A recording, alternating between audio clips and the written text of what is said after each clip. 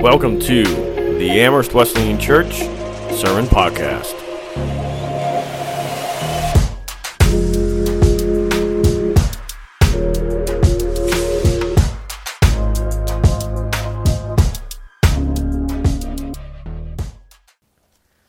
This morning, we are beginning a new series entitled Understanding the Bible. And it's my privilege to start this series off by explaining to you the entire Bible. So woo, that's right. We might be here longer than expected. So hopefully you brought your lunch.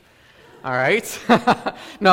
When Evan said, I need you to teach the Bible from generation all the way to Revelation in a half hour, I was like, all right, let's do this. We can do that, right?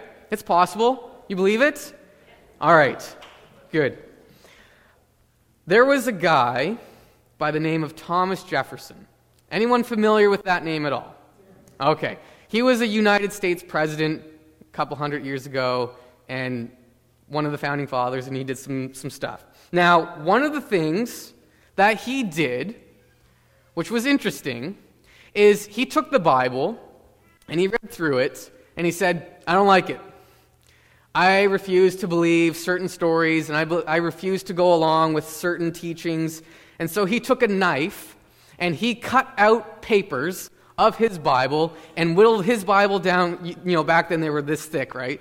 And he whittled it down to like that thin. He said, I'm going to reject all of this stuff I don't agree with. I'm going to cut those pages out and reduce my Bible down to just the narrow, slim pickings of verses that I agree with, that I enjoy reading, that makes sense to me, and I'm just going to reject the rest of it.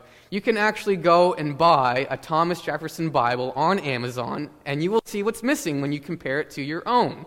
It's interesting. He refused to accept most of Jesus' teachings, most of Jesus' miracles, lots of what's in the Old Testament, and his Bible is extremely thin.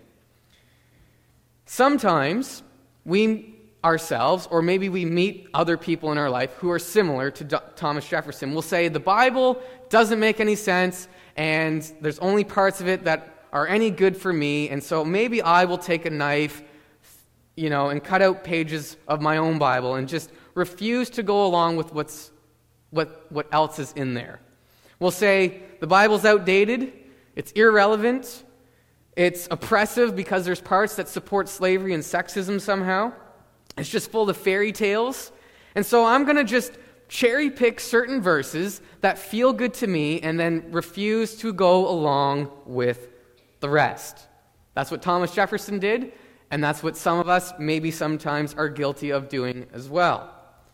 Now, what we're going to do this morning is go through the entire Bible, and what we're going to actually see in the next few minutes is that God's Word is divinely inspired and a carefully crafted document written over 5,000 years that has a consistent narrative, and that in the words of the Apostle Paul, all Scripture is God-breathed and useful for teaching, rebuking, correcting, and training in righteousness, so that the servant of God may be thoroughly equipped for every good work.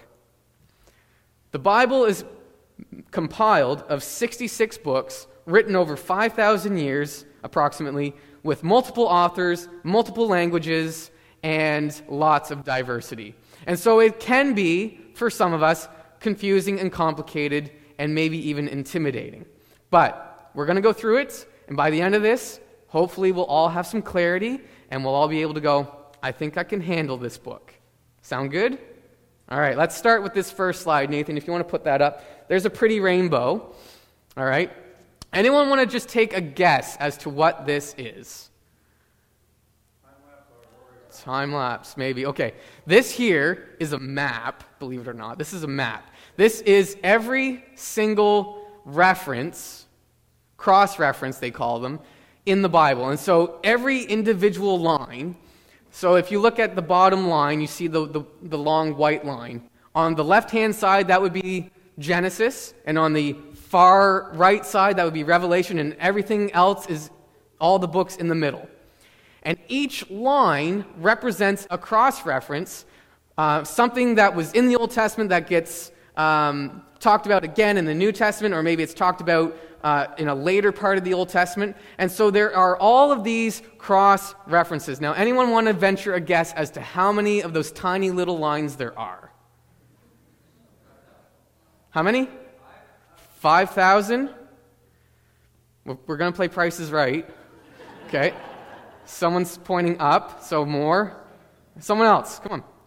I'm a youth pastor. I have to do this kind of stuff to get you engaged. More than 5,000 or less? 500,000? Okay. Any other numbers? Any other guesses? 1,000? Oh, 20,000? All right. Ready, Nathan? Here's the answer. 63,779 that we currently know about, but we have 2,000 years worth of scholarly work, that's a hard word, to tell us how many cross-references there are. So this just here goes to show how consistent the Bible is in its narrative, and when you factor in the fact that it was written over 5,000 years, that's pretty impressive. That's pretty impressive. All right, go ahead, Nathan, to the next one. So, this is kind of what we're going to be looking at for the rest of our time. This is the overall narrative of the Bible, and hopefully this is big enough for you to see.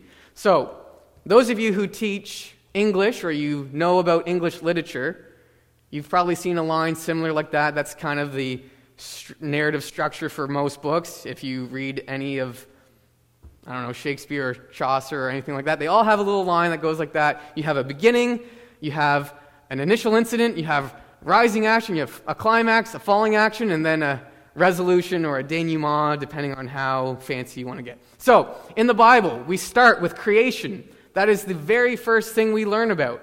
And then we move through and we learn how there's harmony, there's peace, things are good, but then we have something happen called the fall. That happens very early on, and that's our initial incident that sets off the rest of what happens in the Bible. And so from there, right up until you see the climax with the cross, that's Jesus. This is all the Old Testament, where we learn about the nation of Israel, about the law, the prophets, and everything like that. Jesus comes along and fulfills all those prophecies, dies and resurrects on a cross, and immediately following that we have the creation of the church, which then starts 2,000 years ago and is continuing today. And then we have this falling action where we learn through letters written by Paul and other apostles of how we're meant to live and how we're meant to function. And then we have one last book called Revelation, where it gives us all of the promises for the future of a future redemption, restoration, where Jesus will return and all things will be set right. There you go. You got it. Now we're going to go through it a little more in depth. And I've got some friends here with me this morning that are going to help us go through the Bible. I got my little peanut gallery over here that's going to help us go through a little more in depth of what this entire overall structure is. So we're going to start back in creation with Genesis 1:1. In the beginning, God created the heavens and the earth. Pretty straightforward. In the beginning, God created. Everything that we see, everything that we touch, everything that we can hear, God created that. God had a part in making that. And this is foundational for us to believe, because we did not come from some accident that happened in some soup and some sort of explosion. We were purposefully created by God. After creation, we go on to learning about the creation of human beings, found in Genesis 1:26-27. Make human beings in our image to be like us. They will reign over the fish in the sea, the birds in the sky, the livestock, all the wild animals on the earth, and the small animals that scurry along the ground. So God created human beings in his own image. In the image of God he created them. Male and female he created them. Again, foundational for us to believe that not only did God create this whole world, but he created each of us in his image. You are not an accident. You are not a mistake. God created you in his image. You have purpose. You have meaning. You have the image of God implanted on your entire DNA. That's why we have a mind. That's why we are able to also make creations of our own. This is why we can talk and communicate with one another. There is something special and unique that sets us apart from the rest of creation. After that, we then learn about the fall. This is the initial incident that kind of takes everything into a place that God never intended for us to go, but it's important to understand. This is found in Genesis 3, verses 1 through 7. Now the serpent was more crafty than any other wild animals the Lord God had made. He said to the woman, "Did God really say you must not eat from any tree in the garden?" The woman said to the serpent, "We may eat fruit from the trees in the garden, but God did say, you must not eat fruit from the tree that is in the middle of the garden. You must not touch it, or you will die." "You will not certainly die," the serpent said to the woman. "For God knows when you eat from it, your eyes will be opened, you will be like God, knowing good and evil." When the woman saw the fruit of the tree was good for food, and pleasing to the eye, and also desirable for human wisdom, she took some and ate it. She also gave it to her husband who was with her, and he ate it. Then the eyes of both of them were opened, and realized they were naked. So they sewed fig leaves together and made coverings for themselves. God created us to be perfect and without blemish. And then sin entered the world through Adam and Eve's falling into temptation and going along with the words of a serpent instead of the words of God. They were like Thomas Jefferson, really. They rejected the word of God and pursued things on their own. Now, immediately following this event, God steps in and says, "What has happened? You have fallen from me. You are now full of sin." But then God, in his love and his mercy, promises redemption. He says to Adam and Eve in Genesis 3:15, "And I will put enmity between you and the woman, and between your offspring and hers. I will crush your head, and you will strike his heel." God promises, not just to Adam and Eve, but to all mankind, you will be redeemed. I will crush the head of that serpent who brought you into temptation.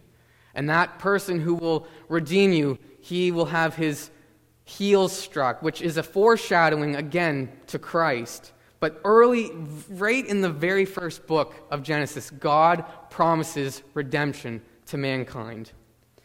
Years go by, and God's plan of redemption begins to unfold more and more, and then we move into the story of Abraham. Here, God gives a covenant promise to a man named Abraham that redemption will come through him. And his story is found in Genesis 12, 1-3, 15:5, and 22:18. The Lord had said to Abram, "Go from your country, your people and your father's family. Go to the land I will show you. I will make you into a great nation, and I will bless you. I will make your name great, and you will be a blessing. I will bless those who bless you, and whoever curses you I will curse, and all peoples on earth will be blessed through you." The Lord took Abram outside and said, "Look up at the sky, count the stars, if you can." Then he said to him, "That's how many children will be born into your family. Through your descendant, all the nations of the earth will be blessed, because you have obeyed me." Through the line of Abraham, all nations will be blessed. Again, this is a foreshadowing to a coming Redeemer, someone who will bless all peoples, all nations. The promises of God's redemption is coming at a later time, but it is going to come through Abraham. A couple generations after Abraham, God makes a promise to Judah and says, "There will be a king who comes through you, who will be this Redeemer." And that is found in Genesis 49, verse 10.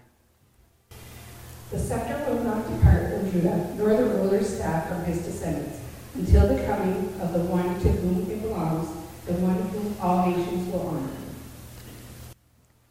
So God has made a promise to mankind to redeem them, and he's done this through Abraham and now through Judah. But something happens, and the entire nation of Israel finds itself in slavery and in bondage in a country of Egypt. They are there working tirelessly, and 400 400 years have passed since these promises had been made to Judah. And the Israelites find themselves in this predicament where, well, God promised us redemption. He promised us that we would be a great nation, and He promised us a coming king. But here we are in slavery and in bondage, and they cry out to God, deliver us.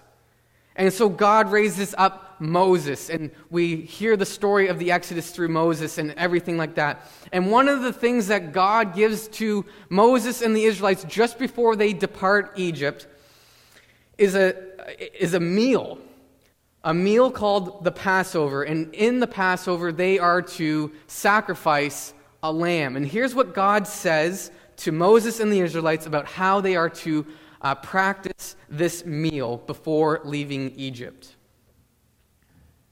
Then Moses called all the elders of Israel and said to them, "Go and select lambs for yourselves according to your clans, and kill the Passover lamb. Take a bunch of hyssop and dip it in the blood that is in the basin, and touch the lintel and the 2 doorposts with the blood that is in the basin. None of you shall go over the door of his house until morning. For the Lord will pass through to strike the Egyptians, and when he sees the blood on the lintel and on the 2 doorposts, the Lord will pass over the door and will not allow the destroyer to enter your houses to strike you. You shall observe this rite as a statute for you and for your sons forever. And when you come to the land that the Lord will give you, as he has promised, you will keep this service. And when your children say to you, what do you mean by this service? You shall say, it is the service of the Lord's Passover. For he passed over the house of the people of Israel in Egypt when he struck the Egyptians, but spared our houses. And the people bowed their heads and worshipped."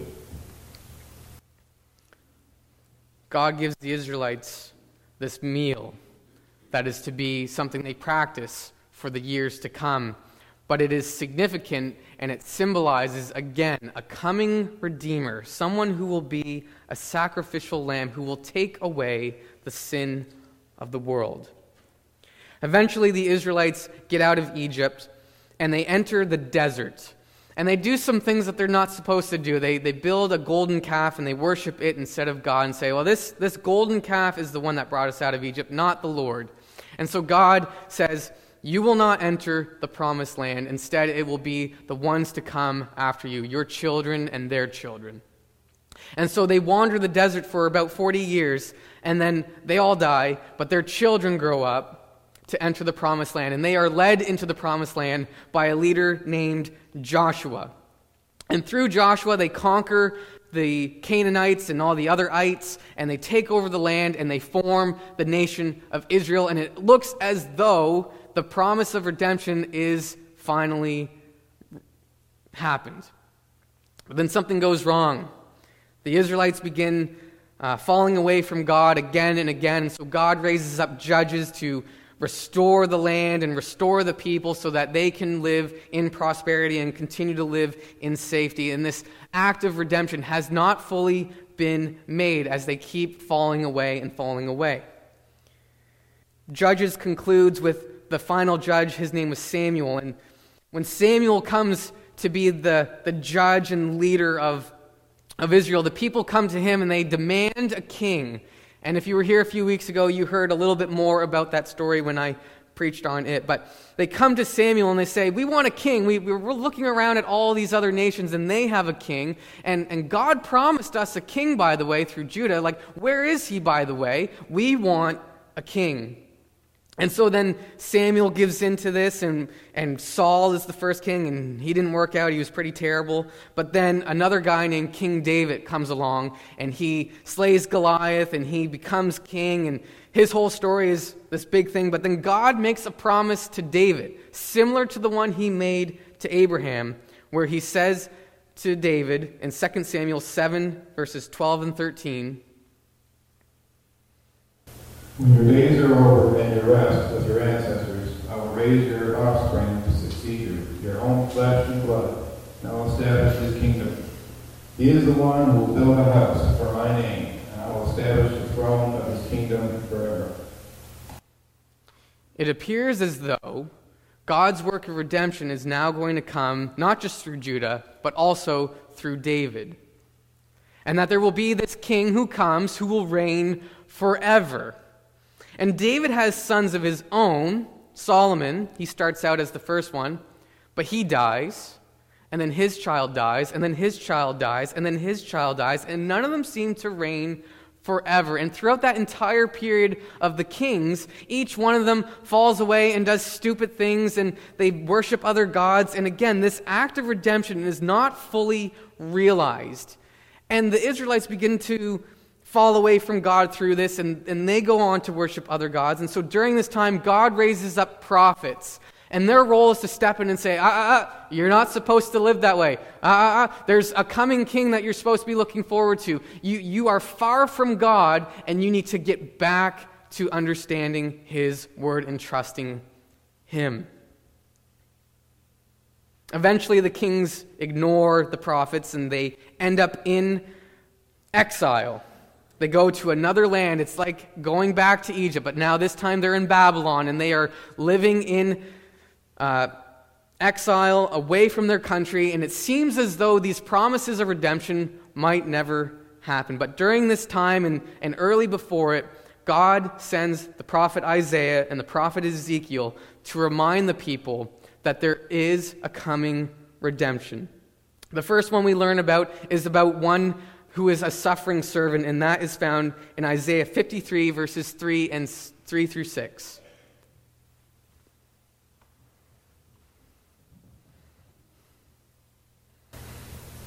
He was despised and rejected by mankind, a man of suffering and familiar with pain. Like one from whom people hide their faces, he was despised, and we held him in low esteem. Slowly he took up our pain and bore our suffering. Yet we considered him punished by God, stricken by him, and afflicted. But he was pierced for our transgressions. He was crushed for our iniquities. The punishment that brought us peace was on him, and by his wounds we are healed. We all, like sheep, have gone astray. Each of us has turned to our own way, and the Lord has laid on him the iniquity of us all. A coming Redeemer who will be a king, but one who will suffer, where the iniquity of us all will be laid upon him. A sacrificial lamb. It's all coming together. Isaiah also promises new creation, both to Israel and to the entire world, found in Isaiah 65, 17 through 25. Look, I am creating new heavens and a new earth, and no one will even think about the old ones anymore. Be glad, rejoice forever in my creation. And look, I will create Jerusalem as a place of happiness. Her people will be a source of joy. I will rejoice over Jerusalem and delight in my people. And the sound of weeping and crying will be heard in it no more. No longer will babies die when they are 3 days old. No longer will adults die before they have lived a full life. No longer will people be considered old at 100. Only the cursed will die that young. In those days, people will live in the houses they build and eat the fruit of their own vineyards. Unlike the past, invaders will not take their houses and confiscate their vineyards.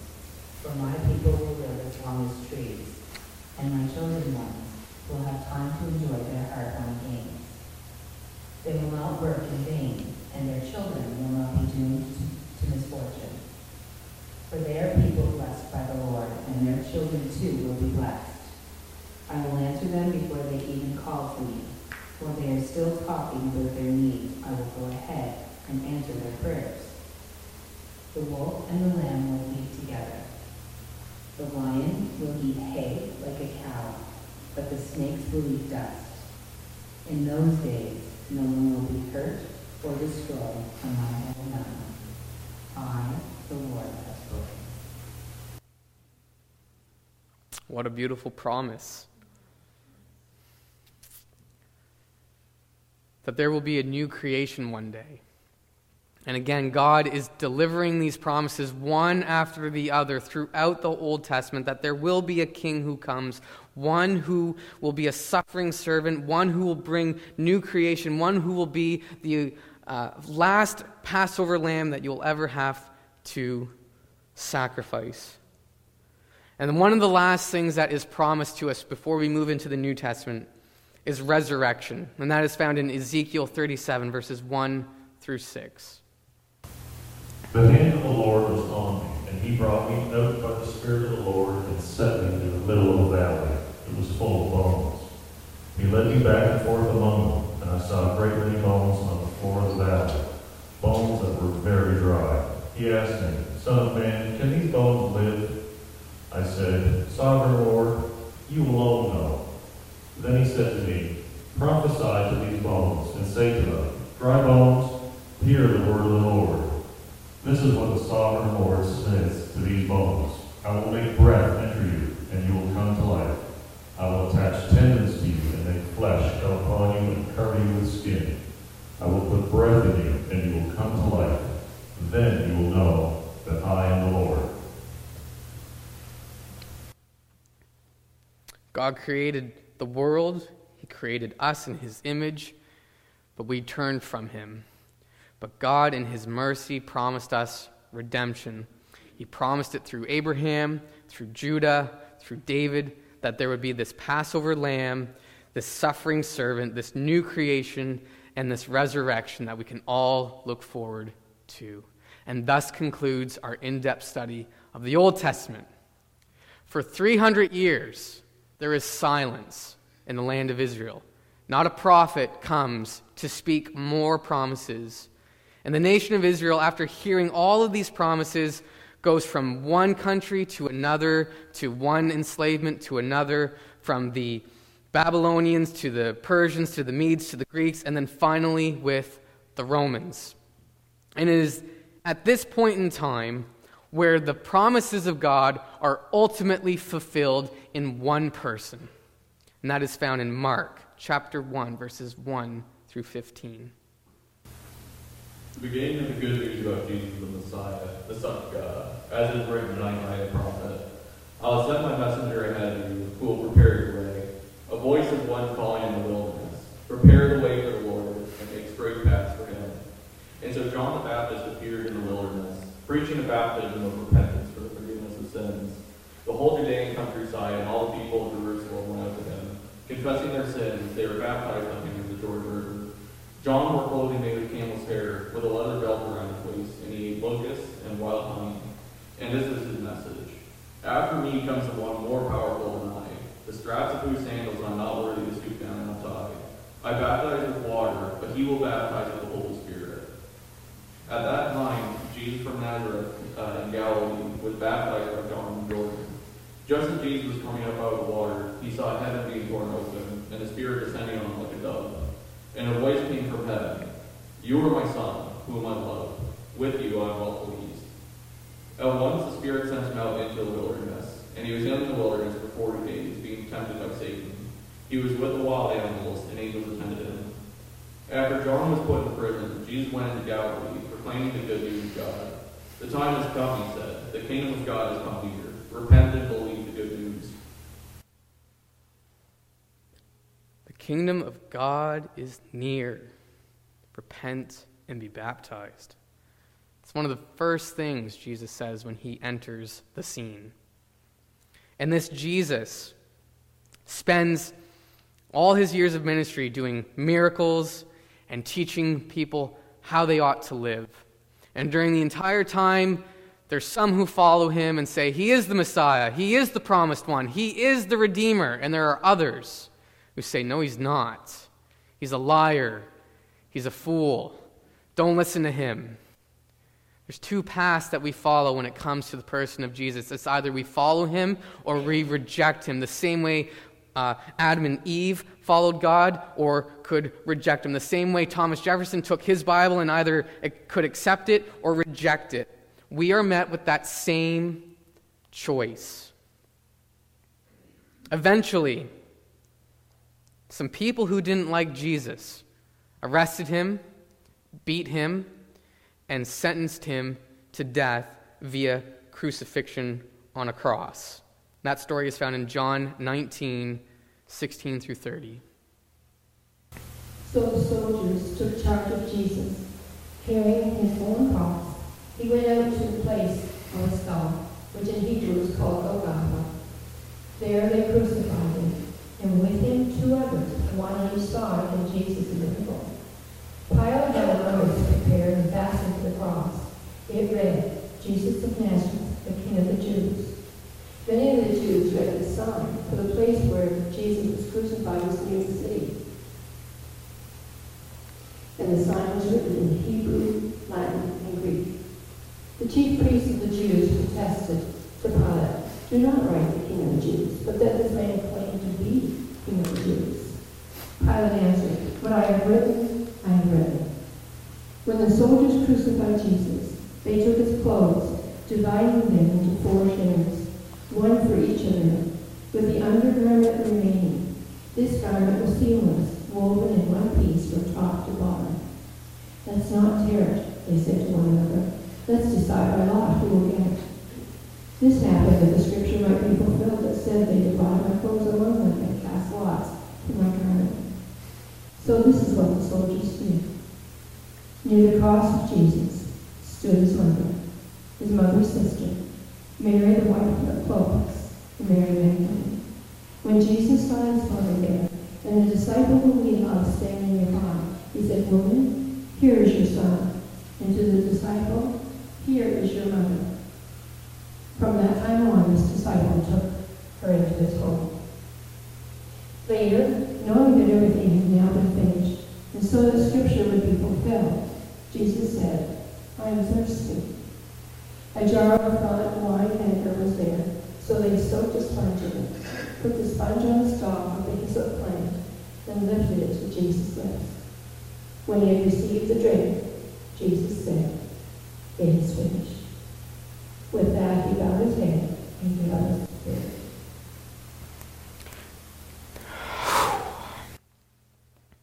Every time. It is finished. And Jesus died on that cross. And in that moment, all the promises of God were fulfilled. But for others who were there watching, they thought, he wasn't the Messiah. He's dead now. He's not the coming king. He's not that sacrificial lamb. There is no new creation. There is no resurrection. But then 3 days later, something amazing happened that no one saw coming. Jesus rose from the dead. Can we stand while this scripture is read to us this morning? Jesus told her, "I am the resurrection and the life. Anyone who believes in me will live, even after dying. Everyone who believes in me will never, ever die." Do you believe this, Martha? He isn't here. He is risen from the dead. Remember what he told you back in Galilee, that the Son of Man must be betrayed into the hands of sinful men and be crucified, and that he would rise again on the 3rd day. Since we have been united with him in his death, we will also be raised to life as he was. We know that our old sinful selves were crucified with Christ so that sin might lose its power in our lives. We are no longer slaves to sin, for when we died with Christ, we are set free from the power of sin. And since we died with Christ, we know we will also live with him. We are sure of this because Christ was raised from the dead, and he will never die again. Death no longer has power over him. When he died once to break the power of sin, but now he lives, and he lives for the glory of God. So you also should consider yourselves to be dead to the power of sin and alive to God through Jesus Christ. Amen. You may be seated. Thank you. Anyone who had doubts that day at the cross, their doubts were upended that day Jesus rose from the dead. And now God's promises had been fulfilled. And there are implications to this for those of us who are considered human, made in his image. That, like I said earlier, we have that choice of which we can follow. We can follow Christ or we can reject him. But for those who choose to follow him, we receive what's called justification, freedom from sin, freedom from bondage and enslavement, new life. And that is found in Romans 5:1. Therefore, since we have been justified by faith, we have peace with God through our Lord Jesus Christ. Anyone who follows Jesus receives that verse for their life. Freedom from sin,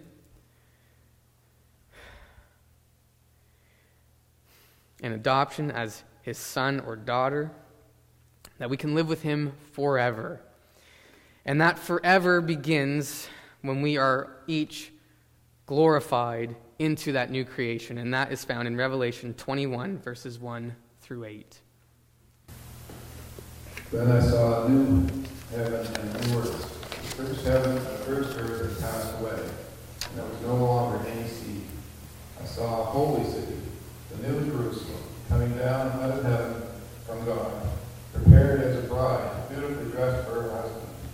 And I heard a loud voice from the throne saying, "Look, God's dwelling place is now among the people, and he will dwell with them. They will be his people, and God himself will be with them and be their God. He will wipe away every tear from their eyes. There will be no more death, or mourning, or crying, or pain, but the old order of things has passed away." He who was seated on the throne said, "I am making everything new." Then he said, "Write this down, for these words are trustworthy and true." He said to me, "It is done. I am the Alpha and Omega, the beginning and the end. For the thirsty, I will give water without cost, from the spring of water of life. Those who are victorious will inherit all of this, and I will be their God, and they will be my children. But the cowardly, the unbelieving, the vile, the murderers, the sexually immoral, those who practice magic arts, the idolaters, and all liars, they will be consigned to the fiery lake of burning sulfur. This is the second death."